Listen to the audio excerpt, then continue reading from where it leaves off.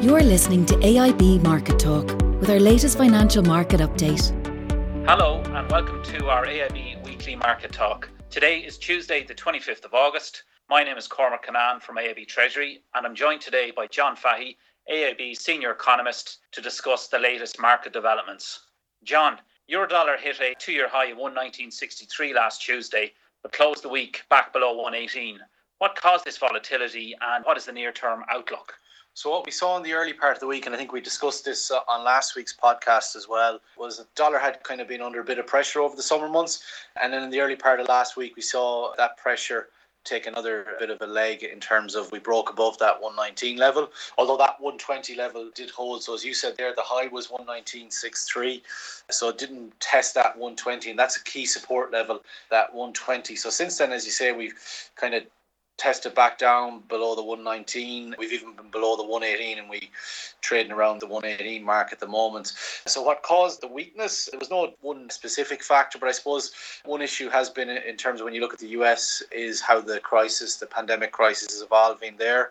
And then you also have the upcoming presidential election, which is adding a little bit of uncertainty to the outlook. So those two things combined had kind of weighed on the dollar a little bit.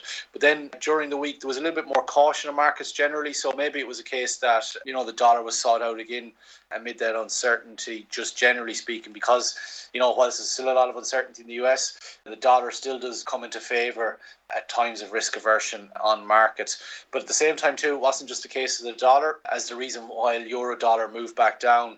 We had weak PMI data out of the Eurozone on Friday, and that survey data, is slightly worrying because, as we mentioned in this week's weekly, when you look at the economic outlook, we saw recovery start to take hold in May and June into July, but there is a concern that is it losing momentum? And the Eurozone PMIs on Friday, in contrast to what was out of the US and the UK, does indicate some lost momentum in the Eurozone economy. So that coincided with, a bit of a challenge for the euro heading into the weekend. And as you say, that's why we started this week down or at the 118 level. Thanks, John. We also saw movement in euro sterling towards the end of the week. What drove this movement, and do you anticipate any further fluctuation in the coming weeks in euro sterling? Yeah, so there was a little bit of volatility in sterling too. Generally speaking, last week, if you look at the moves on the markets from a currency perspective, in percentage terms, they weren't huge, but within that, we did see some levels. So we talked there about the 119. So what we saw for sterling was around the midweek market, it kind of started to gain some strength, but then heading into the weekend again, there was a little bit of negative news flow for sterling. We had the conclusion of the latest round of the EU-UK trade talks. Very little progress been made there. In fact, Michel Barnier suggested that, they've gone backwards to some extent in terms of the progress they had made.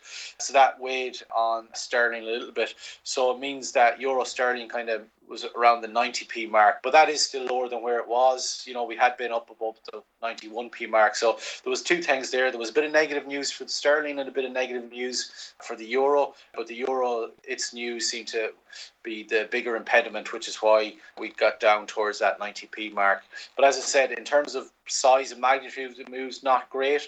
But over the coming weeks, we do think that sterling could see increase in sensitivity to Brexit news flow. As we talked about on numerous podcasts over the last while, the clock is ticking in terms of trying to get progress on a trade deal, and there's very little progress been made so far. So we do think that sterling will prove more sensitive and more reactive to that news flow as the clock ticks down to the end of the year when the withdrawal agreement expires in December. So we do think that sterling is vulnerable to news flow in relation to those trade talks and the lack of progress on it.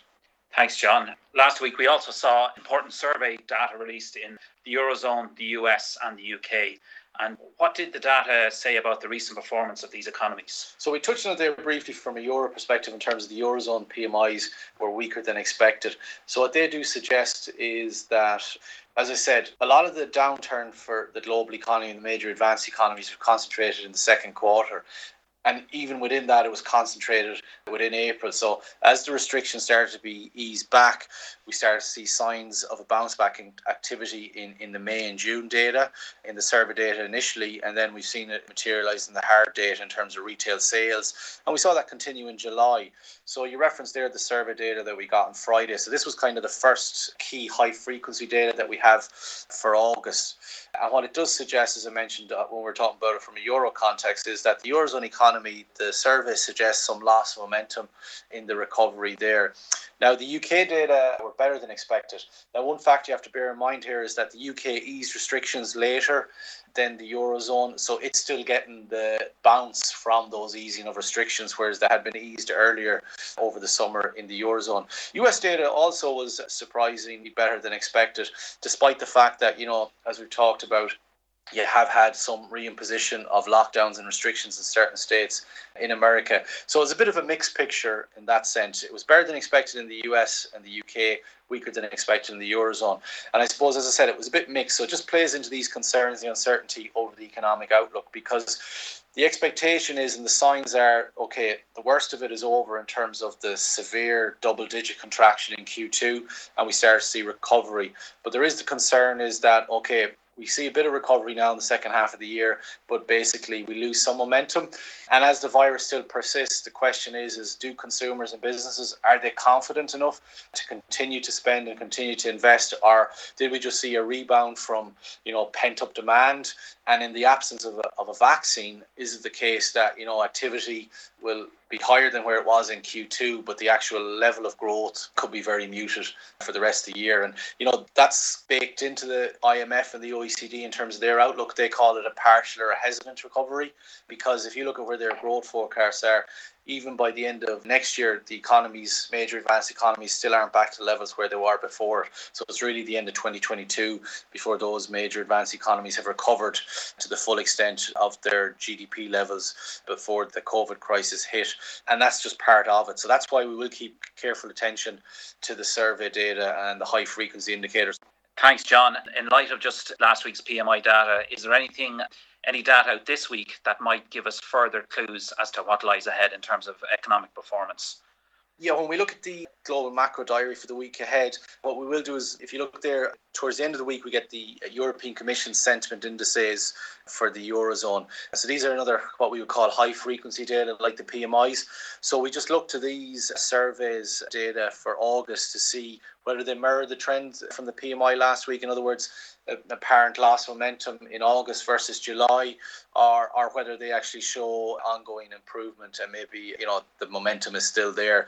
So we look to those to see whether they back up what the PMI data told us or whether they give a contrasting picture. So 1 month's data, the PMIs were weaker than expected, but we look to see a broad range of data just to see whether it backs up that view or not. So from the perspective of the week ahead, those EC sentiment indices are going to get a lot of attention from a Eurozone perspective. Aside from that, outside of the Eurozone, in the UK, it's a very quiet week data-wise. And in the US, we get a batch of data out on the consumer sector. And the consumer sector is key for the US economy because it's what drives growth. It's roughly 70% of the US economy comes from consumer spending. So we get an update on actual spending activity in July.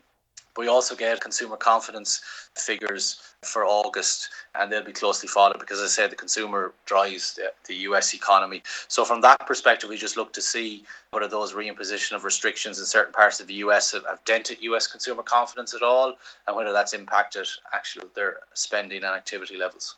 Okay, thanks, John, for your thoughts there. And also, as always, thanks to our customers for listening. To stay up to date on financial markets, please press the subscribe button to AIB's Market Talk on the podcast apps for iOS or Android. For those customers impacted by COVID-19, you can find details of AIB support packages at aib.ie/COVID-19. Talk to you soon.